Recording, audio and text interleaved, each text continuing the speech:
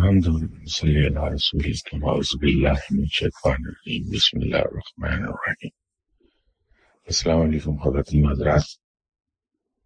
اسلام سے پہلے جتنے بھی الہامی مذاہب اور ادیان اللہ نے بنی نوع انسان کی ہدایت کے لیے بھیجے، ان سب کے ساتھ ایک حادثہ یہ پیش آتا رہا کہ جو وقت گزرا ان مذاہب اور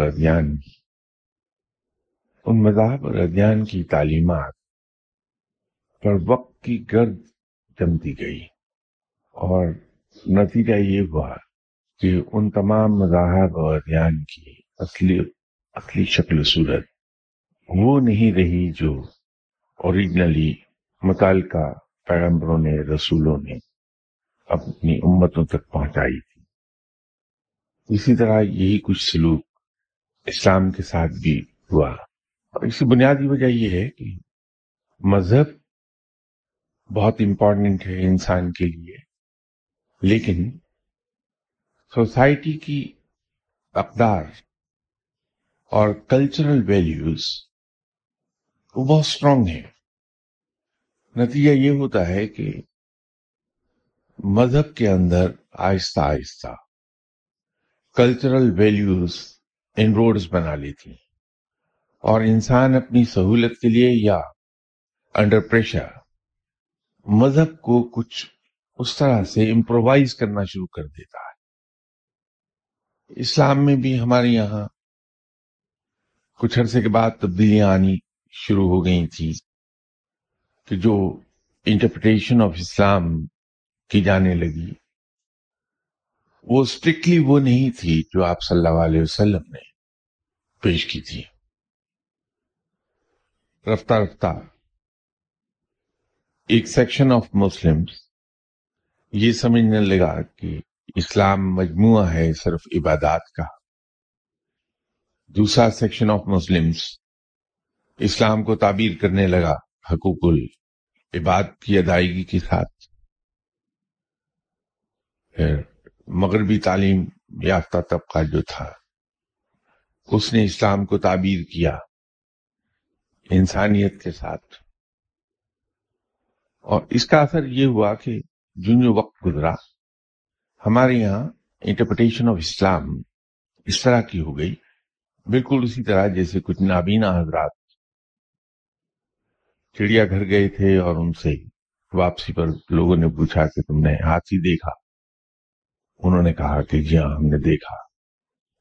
تو جب انہیں ہاتھی کو ڈسکرائب کرنے کے لیے کہا گیا تو جس کے ہاتھی کا جو جسم کا حصہ لگا تھا انہوں نے اس کو ویسے ہی ڈسکرائب کر دیا کہ ہمارے خیال میں ہاتھی ایسا ہوتا ہے۔ ہمارے یہاں بھی یہی ہوا کہ پہلے تو اس طرح سے کر دیا گیا کہ اسلام شاید عبادات کے مجموعہ کا نام ہے، کچھ لوگوں نے اسے حقوق العباد کی ادائیگی کا نام اسلام دے دیا، کچھ نے یہ کہہ دیا کہ انسانیت کا دوسرا نام اسلام ہے۔ اس کے بعد جو صورتحال بنی وہ یہ ہے کہ عبادات میں سے بھی کسی ایک عبادت کو لے لیا اور اس پر بے تحاشا زور دے دیا، حقوق العباد میں سے کسی ایک چیز کو لیا، اس پر بہت زور دے دیا کہ اسے ادا کر دیا جائے، انسان سچا مسلمان ہو جاتا ہے۔ اسی طرح اسلام میں ایک اور چیز در آئی جس کو تصوف کا نام دیا۔ اس کے انٹروڈیوس کرانے کے مقاصد کیا تھے، اور وہ جغرافیائی حدود اور وقت کے ساتھ ساتھ کیا شکل اختیار کر گیا تصوف یا روحانیت۔ اب ہمارے یہاں دو چیزیں بڑی شدت سے کہی جاتی ہیں، لوگوں کے ذہن میں شاید یہ خیال جم گیا کہ قرب الہی کا ذریعہ صرف تصوف ہے، اور وہ تصوف کو کچھ ایسی چیز سمجھتے ہیں کہ جو اسلام سے بالکل الگ ہے۔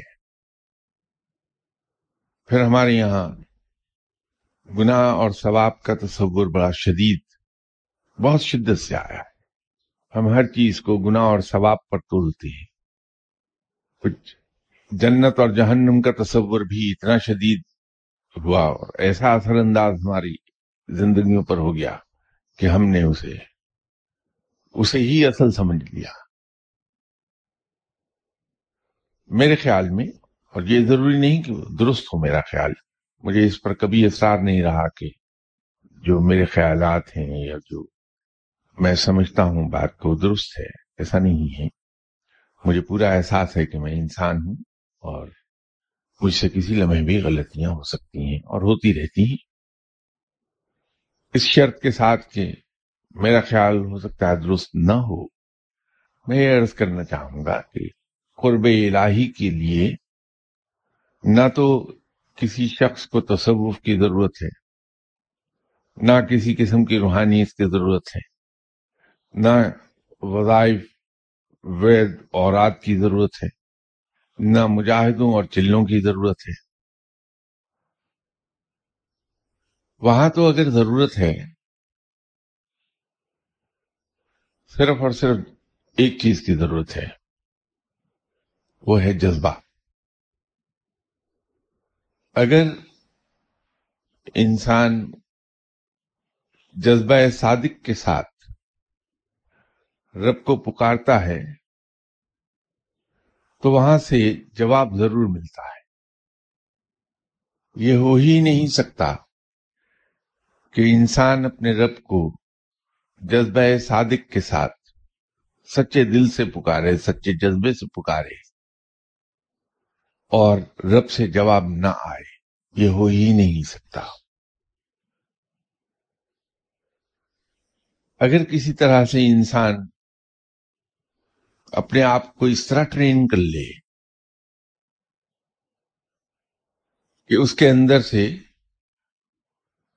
گناہ اور ثواب کا تصور جاتا رہے کہ کیا کرنے سے مجھے ثواب ملے گا اور کیا کرنے سے گناہ ملے گا، اور اپنے اندر سے کسی طرح سے وہ جہنم اور جنت کا تصور نکال دے کہ میرے کن اعمال سے مجھے جنت ملے گی اور کن اعمال سے جہنم ملے گی. اگر انسان اپنے اندر سے ریوارڈز کا خیال نکال دے اور سزا کا خیال نکال دے دل سے، جو کچھ اللہ نے فرمایا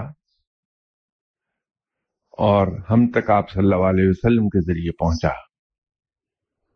اگر صرف یہ سوچ کر اس پر عمل کر لیا جائے کہ چونکہ میرے رب نے مجھے یہ کہا ہے کہ یہ کر دو اور میرے رب نے مجھے منع کیا ہے کہ یہ نہ کرو، جس کے لیے کرنے کو کہا گیا ہے وہ آدمی کرنا شروع کر دے اور جس سے اسے روکا گیا ہے اس سے رک جائے،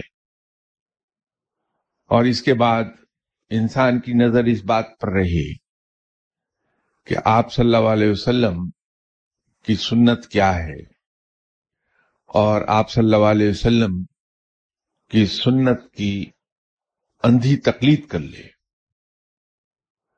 اور یہ سب کرتے وقت اس کے ذہن میں کہیں یہ ہلکا سا بھی خیال نہ ہو کہ مجھے سزا ملے گی یا مجھے جزا ملے گی، مجھے جہنم میں دھکیل دیا جائے گا یا جنت میں دھکیل دیا جائے گا، بلکہ یہ سوچے کہ یہ میرے رب کے الفاظ ہیں، ایسا رب جو مجھے عالم وجود میں لایا، جس نے مجھے اس وقت لک آفٹر کیا جب میں اپنے جسم پر بیٹھی ہوئی مکھی ہلانے کے قابل نہیں ہوا تھا، اس کے بعد بھی وہ مجھے پالتا رہا، میری تمام خواہشات اس نے پوری کی ہیں، اور اس کے جواب میں صرف اتنا کر دوں کہ اس کا شکر ادا کرتا رہوں کہ میرا رب جو بن مانگے مجھے دیتا رہا ہے، جو بن چاہے مجھے لک آفٹر کرتا رہا ہے، میری کسی خواہش کے بغیر وہ مجھے عالم وجود میں لے آیا ہے، یہ اس کا حق ہے.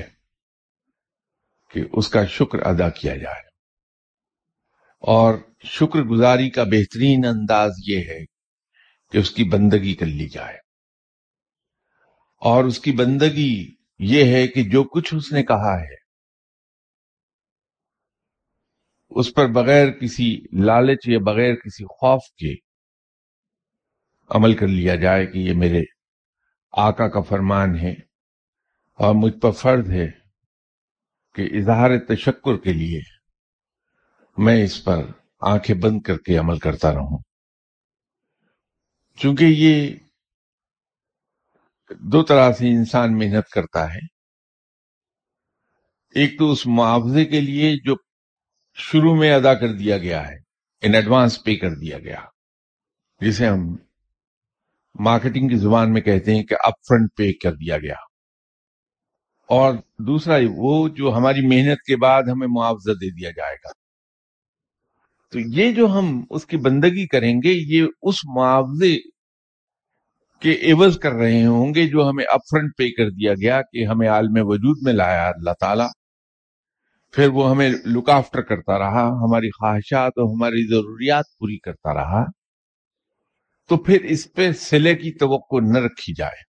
لیکن رب اتنا رحیم و کریم ہے کہ اس نے ہمارے بندگی سے پہلے بھی ہمیں عطا کر دیا، اور بندگی کے بعد بھی وہ ہمیں عطا کر دے گا۔ اب یہ ہماری چوائس ہے، یہ ہمارا ظرف ہے، ہمارے خیال کی رسائی ہے کہ ہم رب تعالی سے اس بندگی کے عوض کیا مانگ لیں۔ رب تعالی سے ہم یہ کہہ دیں کہ یا باری تعالیٰ تیری رحمتیں تو اتنی بے پایا ہیں کہ تو بن مانگے عطا کر دیتا ہے، تو نے ہمیشہ مجھے پالا ہے، اپنی نعمتوں سے نوازا ہے، اگر تو میرا ایک سوال قبول کر لے، ایک میری دعا قبول کر لے، تو میں تجھ سے تیرا قرب مانگتا ہوں، میں تجھ سے تیری دوستی کا سوال کرتا ہوں کہ تو مجھے اپنا دوست بنا لے۔ اور اگر تھوڑی سی اور ہمت انسان کر لے تو رب تعالیٰ سے یہ عرض کر دے کہ یا باری تعالیٰ تو مجھے اپنا آپ عطا فرما دے۔ یہ تھوڑی سی ہمت کا لفظ میں نے اس لیے استعمال کر لیا کہ ایک بات انسان کو یاد رکھنا چاہیے، کوئی نعمت جتنی اچھی ہوگی، جتنی بڑی ہوگی، اس کے لیے اتنی ہی تگ و دو کرنا ہوگا۔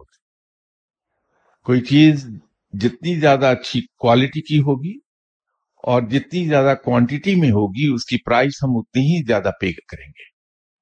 تو اگر ہم نے اللہ سے خود اس کی ذات مانگ لی کہ یا باری تعالیٰ تو اپنا آپ مجھے عطا فرما دے، تو پھر ذہنی طور پر تیار ہو جائیے کہ رب کی ذات کو سنبھالنے کے لیے جس ظرف اور جس ہمت کی ہمیں ضرورت ہے، وہ ظرف اور وہ ہمت صرف ایک صورت میں ہمارے اندر پیدا ہوگی، جب ہمیں چکی کے دو پارٹوں کے درمیان ڈال کر ہماری ہڈیوں کا سرما تک پیس دیا جائے گا، کیونکہ رب کی دوستی کو سنبھالنا بہت دشوار ہے۔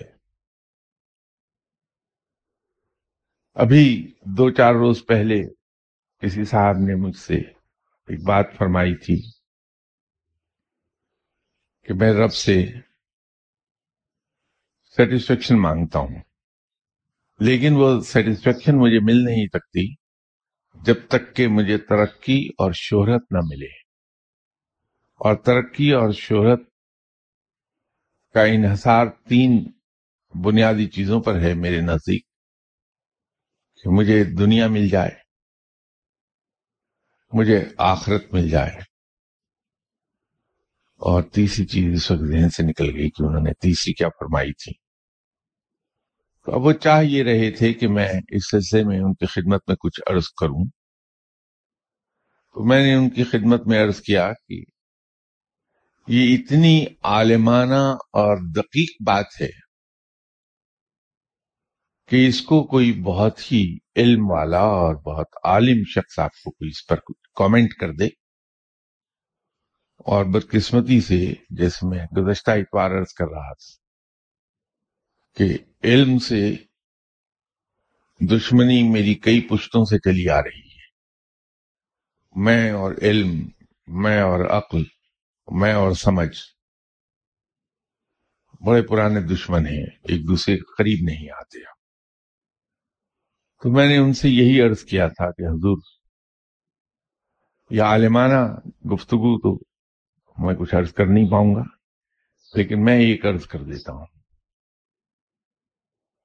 کہ یہ جو کچھ آپ فرما رہے ہیں، اگر سوئے حادثہ مجھے مل گیا ہو تو آپ یہ سب لے جائیے، صرف رب کی دوستی میرے پاس چھوڑ جائیے تو میں مطمئن ہو جاؤں گا اس سے. اور رب کی دوستی مجھے مل اسی صورت میں سکتی ہے جو میرے بس میں نہیں کرنا، کہ جب میں بندگی اختیار کر لوں. باقی 3 پلرز کیا ہیں، ان کے بعد کیا حاصل ہوگا، اور اس کے بعد کیا حاصل ہوگا، اور اس کے بعد کیا حاصل ہوگا، ان کو میں نے یہ قصہ سنایا کہ بہت دیر پہلے چوک لکشمی پر کوئی میری طرح پنجابی بولنے والا شخص گول گپے بیچ رہا تھا. وہاں سے 2 اہل زبان جن کا تعلق لکھنؤ سے تھا وہ گزرے. ظاہر ہے کہ لکھنؤ کے اہل زبان بہت تہذیب اور تمیز والے ہیں، بہت ہی مہذب گفتگو کرتے ہیں. ان دونوں اہل زبان نے جب گول گپوں کو دیکھا تو ان کے منہ میں پانی آیا، تو انہوں نے سوچا کہ گول گپے کھا لیے جائیں. تو وہ گول گپے والے کے پاس گئے اور بڑی نستعلیق اردو میں ان سے کہنے لگے کہ حضرت، یہ گول گپے کیا بھاؤ بیچتے ہو؟ جیسے میں نے عرض کیا کہ گول گپے والا میری طرح پنجابی بولنے والا تھا، تو اس نے اپنے پنجابی لہجے میں کہا کہ روپے کے 4. تو ان اہل زبان حضرات کو بڑا طاؤ آیا کہ چھوٹے چھوٹے سے گول گپے ہیں، اور غضب خدا کا 1 روپے کے 4، ایسی بھی کیا آگ لگ گئی. چونکہ بہت طاؤ آیا تو خالص لکھنوی تہذیب کی طنز انہوں نے گول گپے والے پہ کی اور کہا کہ میاں، یہ گول گپے عددن بیچتے ہو یا وزنن؟ اس کا گول گپے والے کا جواب تھا کہ صاحب یہ تو میں سب نہیں جانتا، میں صرف گول گپے بیچتا ہوں. تو میرا بھی جواب ان کو یہی تھا کہ صاحب یہ سب باتیں تو میں نہیں جانتا، میں اتنی سی بات جانتا ہوں کہ اگر میں بندگی کر پایا رب کی تو رب میرا ہے، پھر اس کی دوستی، اس کا قرب سب میرا ہے. اور جس انسان کو اللہ کی دوستی عطا ہو جائے، دنیا کی تمام نعمتیں اس کے سامنے ڈھیر ہوئی رہتی ہیں. اسی لیے یہ کہا جاتا ہے کہ یہ دنیاوی مال و زر فقیروں کی ٹھوکروں پر ہے. یہ محاورت کہتے ہیں، ورنہ اللہ کی کسی نعمت کو ٹھوکر مارنا تو ناشکر گزاری ہے. محاورتن یہ کہا جاتا ہے. تو جب انسان کو اللہ کی دوستی مل جاتی ہے تو دنیاوی نعمتیں از خود اس کے پاس چلی آتی ہیں. یہاں شاید کسی محفل میں نے ذکر کیا تھا کہ اپنی نوجوانی کے دنوں میں ایک ولی اللہ سے ملاقات ہوئی تھی، کسی دوست نے کرائی، اور مجھ سے پوچھا کہ کیا دعا کرانا چاہتے ہیں آپ؟ تو میں نے عرض کر دی. تو انہوں نے جواب یہ دیا کہ آپ کی درخواست میں نے اوپر بھیج دی ہے، جب اس کا جواب آئے گا تو میں آپ کو بتا دوں گا. تو 2-4 ہفتے کے بعد انہوں نے فرمایا کہ آپ کی دعا کا جواب آ گیا ہے، تو آپ چلے آئیے میرے پاس. ان کے پاس گیا، انہوں نے مجھ سے کہا کہ جواب آپ کو دینے سے پہلے میں آپ سے دو باتیں معلوم کرنا چاہتا ہوں. یہ بڑی امپورٹنٹ چیز تھی جو بعد میں آ کے انکشاف ہوا کہ پوچھا کیا تھا انہوں نے. تو مجھے کہنے لگے کہ یہ بتائیے کہ آپ منتقم مزاج تو نہیں ہیں. تو جیسے میں نے عرض کیا کہ یہ نوجوانی کا ابتدائی سالوں کی بات ہے. تو میں نے ان سے عرض کیا کہ حضور انتقام لینا تو بہت دور کی بات. انتقام کی سوچ بھی کبھی بھولے سے بھی ذہن میں نہیں آئی میرے. فرمانے لگے کہ اللہ آپ کا بھلا کرے. اب آپ دوسری بات بھی بتا دیجئے. کیسا فرمائیے. کہنے لگے یہ بتائیے کہ رزق خالق ہے یا مخلوق. جواب بڑا آبویس تھا. میں نے کہا کہ سب آبویسلی مخلوق ہے. تو کہنے لگے پھر سید صاحب یہ بتائیے آپ کا کیا کام ہے کہ آپ مخلوق کے پیچھے بھاگیں. یہ تو مخلوق ہے جو آپ کے پیچھے بھاگے گی. تو میں اٹھا. میں نے کہا صاحب مجھے آپ اس دعا کا جواب نہیں چاہیے. میں جا رہا ہوں. تو جس انسان کو اللہ کی دوستی مل گئی تو یہ دنیاوی نعمتیں جن کے پیچھے ہم صبح سے شام تک دوڑتے پھرتے ہیں، جو ہمیں اس قدر، جن کا حصول ہمیں اس قدر پریشان رکھتا ہے کہ ہم صبح سے شام تک، میں اپنی بات کر رہا ہوں کہ میں صبح سے شام تک ایسے لوگوں کی تلاش میں مارا مارا پھرتا رہتا ہوں جو دعا کر دیں اور شوز کے لیسز باندھنا میرے لیے آسان ہو جائے.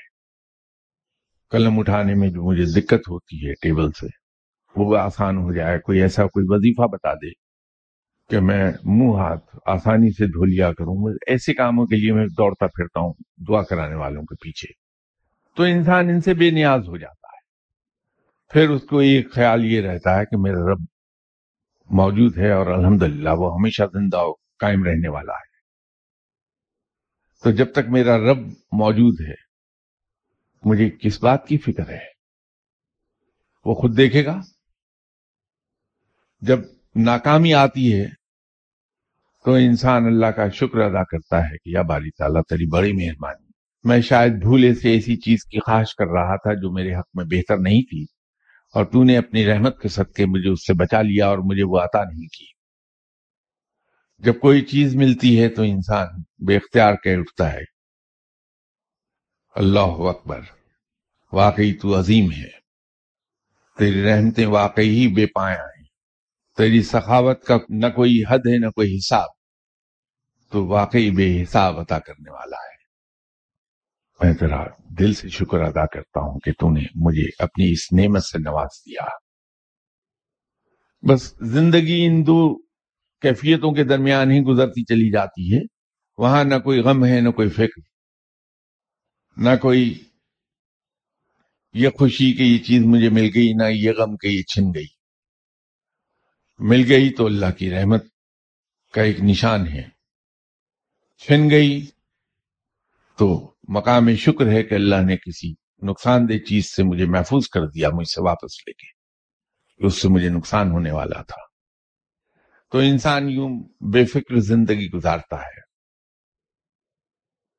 مجھے احساس ہے کہ یہ سب باتیں بے ربط ہیں. آپ اس سے کہیں آگے کی باتیں جانتے ہیں. میں تو بڑی انٹری لیول کی باتیں آپ سے کر رہا ہوں.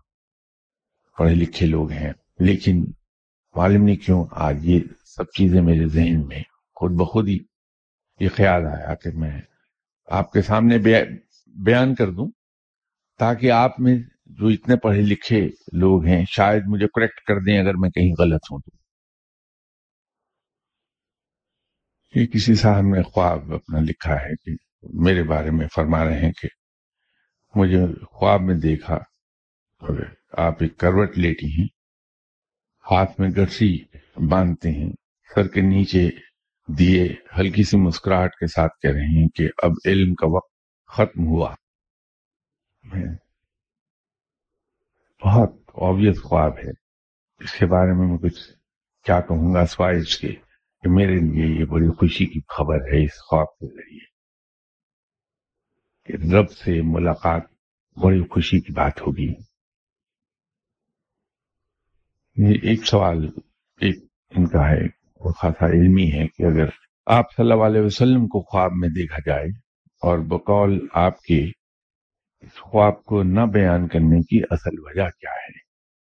اگر خواب میں وہ کچھ بتا رہے ہیں اور سمجھ نہ آئے تو پھر بھی بیان نہ کیا جائے، جبکہ دیکھنے والے کو لگے کہ یہ ضروری تھا۔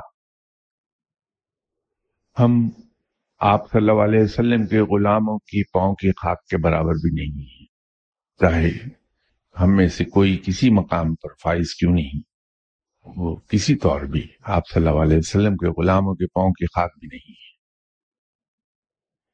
اگر آپ صلی اللہ علیہ وسلم ہم پہ ایسی رحمت فرما دیں یا ہمیں خواب میں ملاقات کا شرف بخش دیں تو یہ ہمیں ایک اعزاز دیا گیا ہے، استحقاق ہمارا نہیں تھا۔ اور جب ہم کسی کو کوئی چیز دیتے ہیں، کسی سے کوئی اپنی بات ہم بیان کرتے ہیں، تو در حقیقت ہم اس شخص پر اعتماد کا اظہار کر رہے ہوتے ہیں۔ اگر ہماری کہی ہوئی بات وہ کہیں باہر بیان کر دے تو ہم دوبارہ اسے نہیں بتاتے۔ تو یہ معاملہ تو آپ صلی اللہ علیہ وسلم کا ہے کہ اگر کسی کو یہ اعزاز بخش دیا، آپ صلی اللہ علیہ وسلم یہ شرف بخش دیا کہ آپ صلی اللہ علیہ وسلم نے ملاقات فرما لی اس سے خواب میں اور کچھ الفاظ بیان کر دیے، تو وہ ہمارے پاس امانت ہیں، ہم پر اعتماد کیا گیا ہے۔ اگر ہم اس کے بیان کر دیں گے لوگوں کے پاس تو ہمیشہ کے لیے اعتماد کھو دیں گے۔ اسی لیے یہ تجربے میں آئی یہ بات کہ آپ صلی اللہ علیہ وسلم نے اگر کسی کو یہ شرف بخشا کہ اس سے ملاقات کی خواب میں اور اس شخص نے اسے بیان کر دیا تو دوبارہ پھر ملاقات نہیں ہوتی۔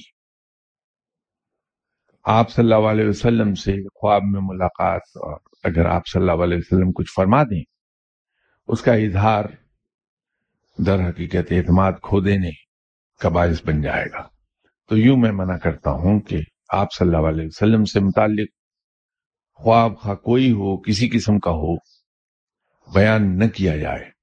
باقی یہ رہ گئی بات کہ آپ صلی اللہ علیہ وسلم نے اگر کچھ فرمایا اور وہ ہمیں سمجھ نہیں آئی تو اس کا آسان طریقہ یہ ہے کہ درود شریف پڑھ کے آپ صلی اللہ علیہ وسلم کے حضور غائبانہ طور پہ عرض کر دی جائے کہ یا رسول اللہ صلی اللہ علیہ وسلم، میرے ماں باپ، میری اولاد آپ پر قربان، آپ نے یہ شرف بخشا تھا مجھے، لیکن بدقسمتی سے میں الفاظ سمجھ نہیں پایا، تو مجھے دوبارہ سمجھا دیجیے۔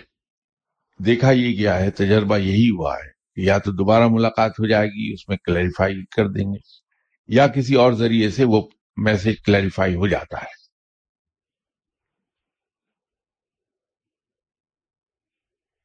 یہ کسی صاحب کا ایک اور خاصا علمی سوال ہے، What is the distinctive difference between Buddhism and Islamic Sufism؟ اور اس میں ودن بریکٹ بدھزم کو سوال پوچھنے والے صاحب نے الٹیمیٹ ریالٹی کہا ہے اور اسلامک صوفیزم کو فنا کہا ہے۔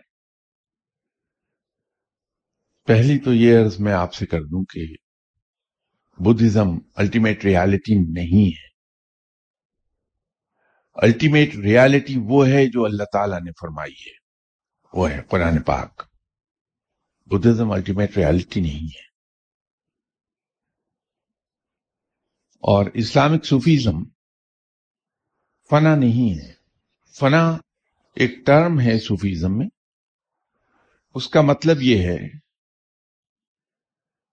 کہ عارضی کیفیت سے مستقل کیفیت کی طرف ہجرت کر جانا فنا ہے۔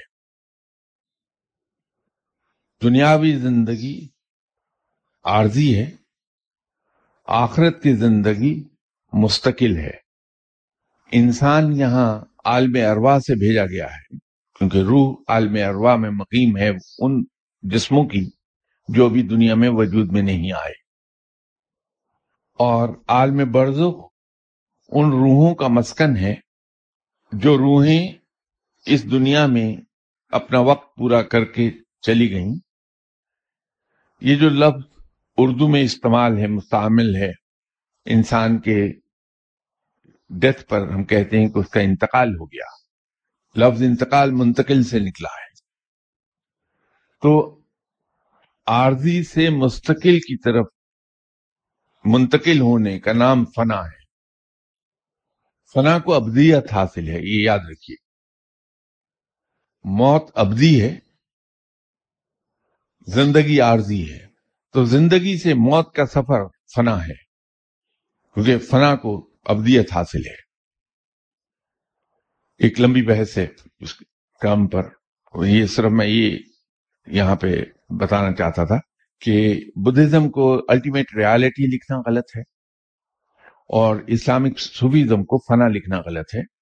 لیکن ان کے سوال کا جواب جو میں عرض کر دوں، جیسے یہاں بارہا ذکر ہوا کہ میرے کنسیپٹس کے مطابق، اور اللہ کا حکم بھی یہی ہے، قرآن بھی یہی سکھاتا ہے ہمیں، آپ صلی اللہ علیہ وسلم کی احادیث اور آپ صلی اللہ علیہ وسلم کی سنت بھی یہی سکھاتی ہے کہ ہم کسی کے مذاہب کو برا نہ کہیں، کسی کے عقائد کو برا نہ کہیں، دوسرے عقائد اور دوسرے مذاہب کی ورشپ پلیسز کا احترام کریں.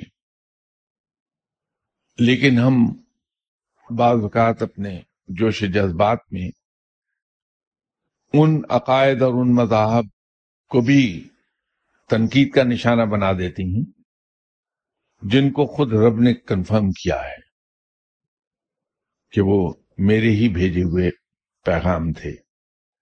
فرق صرف یہ ہے، جیسے میں نے یہاں 2-3 موقعوں پر عرض کی، کہ اسلام ایک دن یا ایک صدی میں وجود میں نہیں آیا.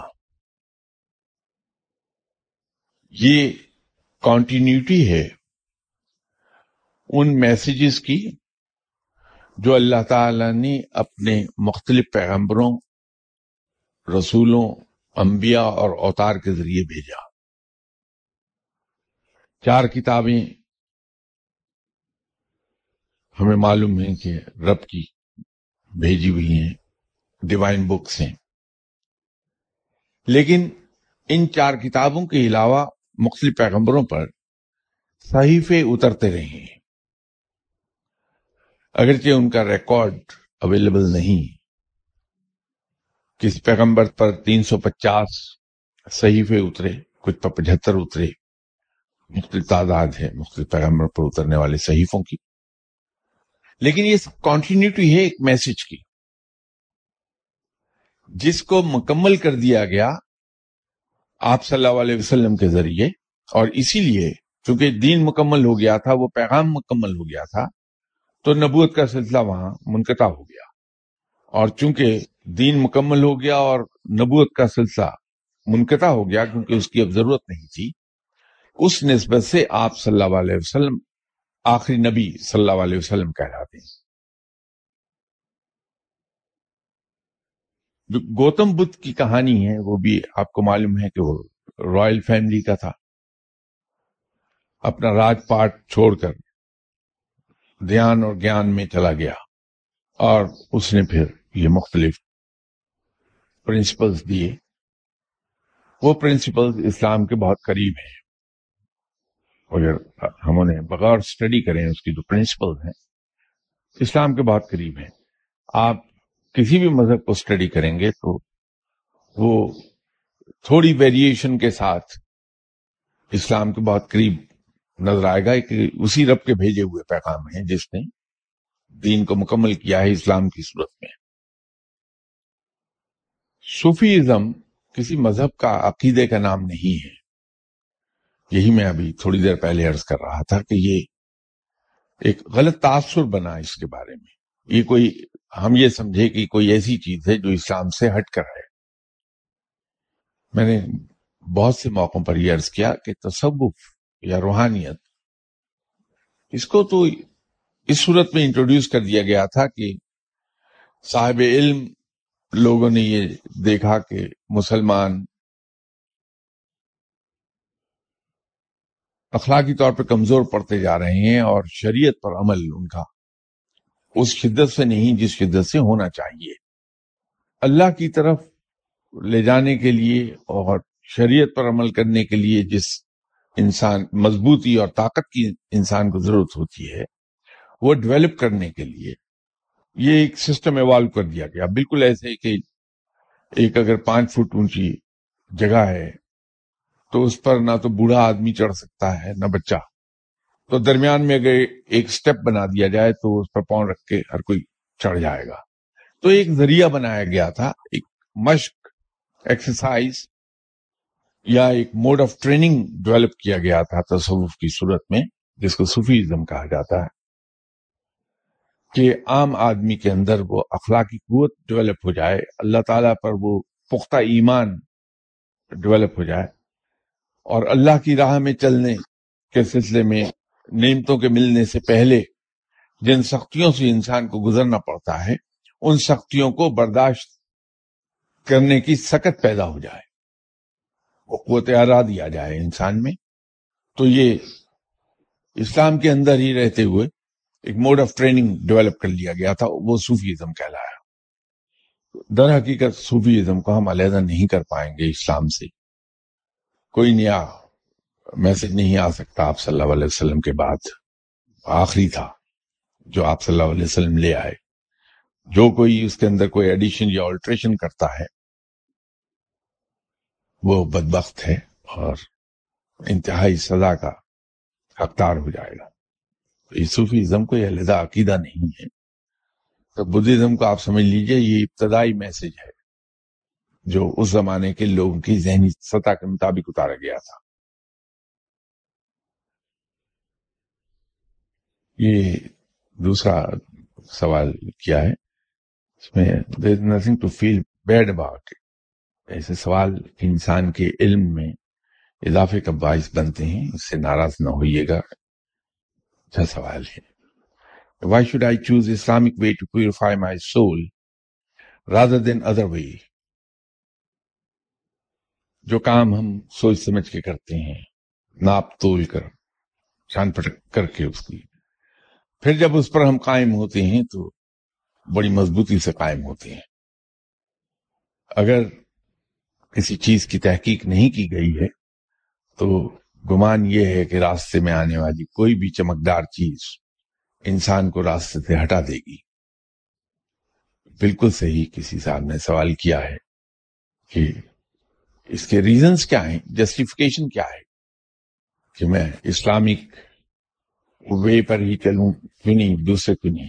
بالکل صحیح ہے. جیسے میں نے ابھی عرض کیا کہ جتنے آپ کو مذاہب انووگ نظر آئیں گے اس وقت ماسوائے آتش پرستی کے اور اسی طرح کے دوسرے جو چیزیں ہیں، باقی سبھی ڈیوائن مذاہب کا حصہ ہے. فرق یہ ہے کہ اگر کیمسٹری کی ایک کتاب 16th سینچری میں پرنٹ کی گئی ہے، اس کے اندر جو علم چھپا ہوگا وہ صرف اتنی ہی تحقیق کا نتیجہ ہوگا جو اس وقت تک ہو چکی تھی، اور وہی فارمولے ہوں گے، وہی ایلیمنٹس اس میں مینشن کیے گئے ہوں گے کیمسٹری کی کتاب میں جو اس وقت نون تھے.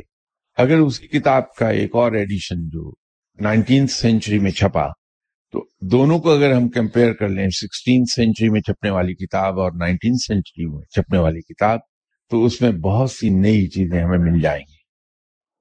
اور جو 19th سینچری میں کتاب چھپی، اگر اس کو ہم کمپیئر کریں گے 21st سینچری کے ایڈیشن کے ساتھ تو اس کے اندر بہت سی نئی چیزیں اور ملیں گی ہمیں. تو انسان ایک کمتر چیز کے لیے کیوں سیٹل ہو، گرچہ وہ ہے کیمسٹری. 16th سینچری میں بھی چھپنے والی کتاب کیمسٹری کی ہے اور 21st سینچری میں چھپنے والی کتاب. Why not to go for the latest information? تو جب ہم یہ مانتے ہیں بحیثیت مسلمان کے کہ پہلی جو قرآن سے پہلی جو کتابیں ہیں 3، تورا، زورا، بائبل، وہ بھی اللہ ہی کی کتابیں ہیں. جو پیغمبر آئے ہیں آپ صلی اللہ علیہ وسلم سے پہلے وہ اللہ کے سچے پیغمبر تھے اپنے وقت میں، لیکن آخری نبی صلی اللہ علیہ وسلم آپ صلی اللہ علیہ وسلم ہی ہیں. تو جب ہم یہ تسلیم کرتے ہیں تو لیٹسٹ ورژن جو ان کتابوں کی ہے اس کے اندر میکسیمم انفارمیشن ہے، اس سے استفادہ ہم کیوں نہ کریں. چوائس ہے انسان کی. کوئی آدمی اسٹک کرنا چاہتا ہے 16th سینچری میں چھپی ہوئی کیمسٹری کی کتاب سے، okay fine, it's his choice, لیکن عقل کا تقاضا یہ ہے کہ لیٹسٹ ایڈیشن کو پڑھا جائے اور اس کے اندر دیے گئے علم سے استفادہ کر لیا جائے۔ تو روح کو پیوریفائی کرنے کے 7,000 سال پرانے طریقے بھی ہیں، سادھو یہی کرتے ہیں، لیکن کسی سادھو کے جسم سے خوشبو اٹھتی دیکھی کسی نے؟ اسلامک وے آف پیوریفیکیشن سے جو لوگ اپنے آپ کو پیوریفائی کرتے ہیں، جن کو ہم اولیاء کرام کہتے ہیں، ان کے جسموں سے بھی خوشبو اٹھتی ہے، ان کے قبر سے بھی خوشبو اٹھتی ہے۔ یہ میرا ذاتی تجربہ ہے، میں نے قبروں سے خوشبو اٹھتی دیکھی ہے، سونگھی ہے ایٹ لیسٹ۔ کسی سادھو سے آپ نہیں سنیں گے کہ اس نے جنت کی سیر کر لی۔ وہ ہندو وے آف پیوریفیکیشن پہ عمل کر کے ٹائم اینڈ اسپیس سے بیونڈ تو ہوا ہے، لیکن وہ یہ نہیں کہہ سکتا کہ اس نے کشف میں جنت کی سیر کی ہے۔ وہ اسی زمین تک محدود ہے، آسمانوں کی خبر اس کو نہیں ملتی ہے۔ لیکن جو لیٹسٹ ورژن ہے اللہ کے پیغام کی، اس پر عمل کرنے والے اور اس پہ دیے گئے طریقے استعمال کر کے اپنی روح کو پیوریفائی کرنے والے لوگ جب بھی آپ سے بات کریں گے، وہ آپ کو زمین و آسمان کی خبریں سنا دیں گے۔ چوائس انسان کی اپنی ہے، لیٹسٹ طریقہ اپنا لے یا آؤٹ ڈیٹڈ۔ یہ اجوا سے متعلق ہماری پچھلی سیٹنگ میں بات ہو رہی تھی، سوال یہاں سے لے لیں، اور اس کا جو حصہ باقی رہ گیا تھا، جس میں یہ جن صاحب کا سوال تھا، وہ شاید مجھے دعا کے دوران ملے، مجھے یاد نہیں ہے۔ انہوں نے یہ فرمایا تھا کہ اس کے اندر کچھ اور چیزیں وہ جاننا چاہتی ہیں۔ وہ جو چیزیں ان کی نظر میں باقی رہ گئی تھیں، اگر وہ اس پر نئے سرے سے تحریر کر دیں تو نیکسٹ سنڈے، اس وقت ختم ہو گیا، نیکسٹ سنڈے میں ان تمام باتوں کا اجوا کھجور کے بارے میں جواب دے دوں گا جو باقی رہ گئی ہیں۔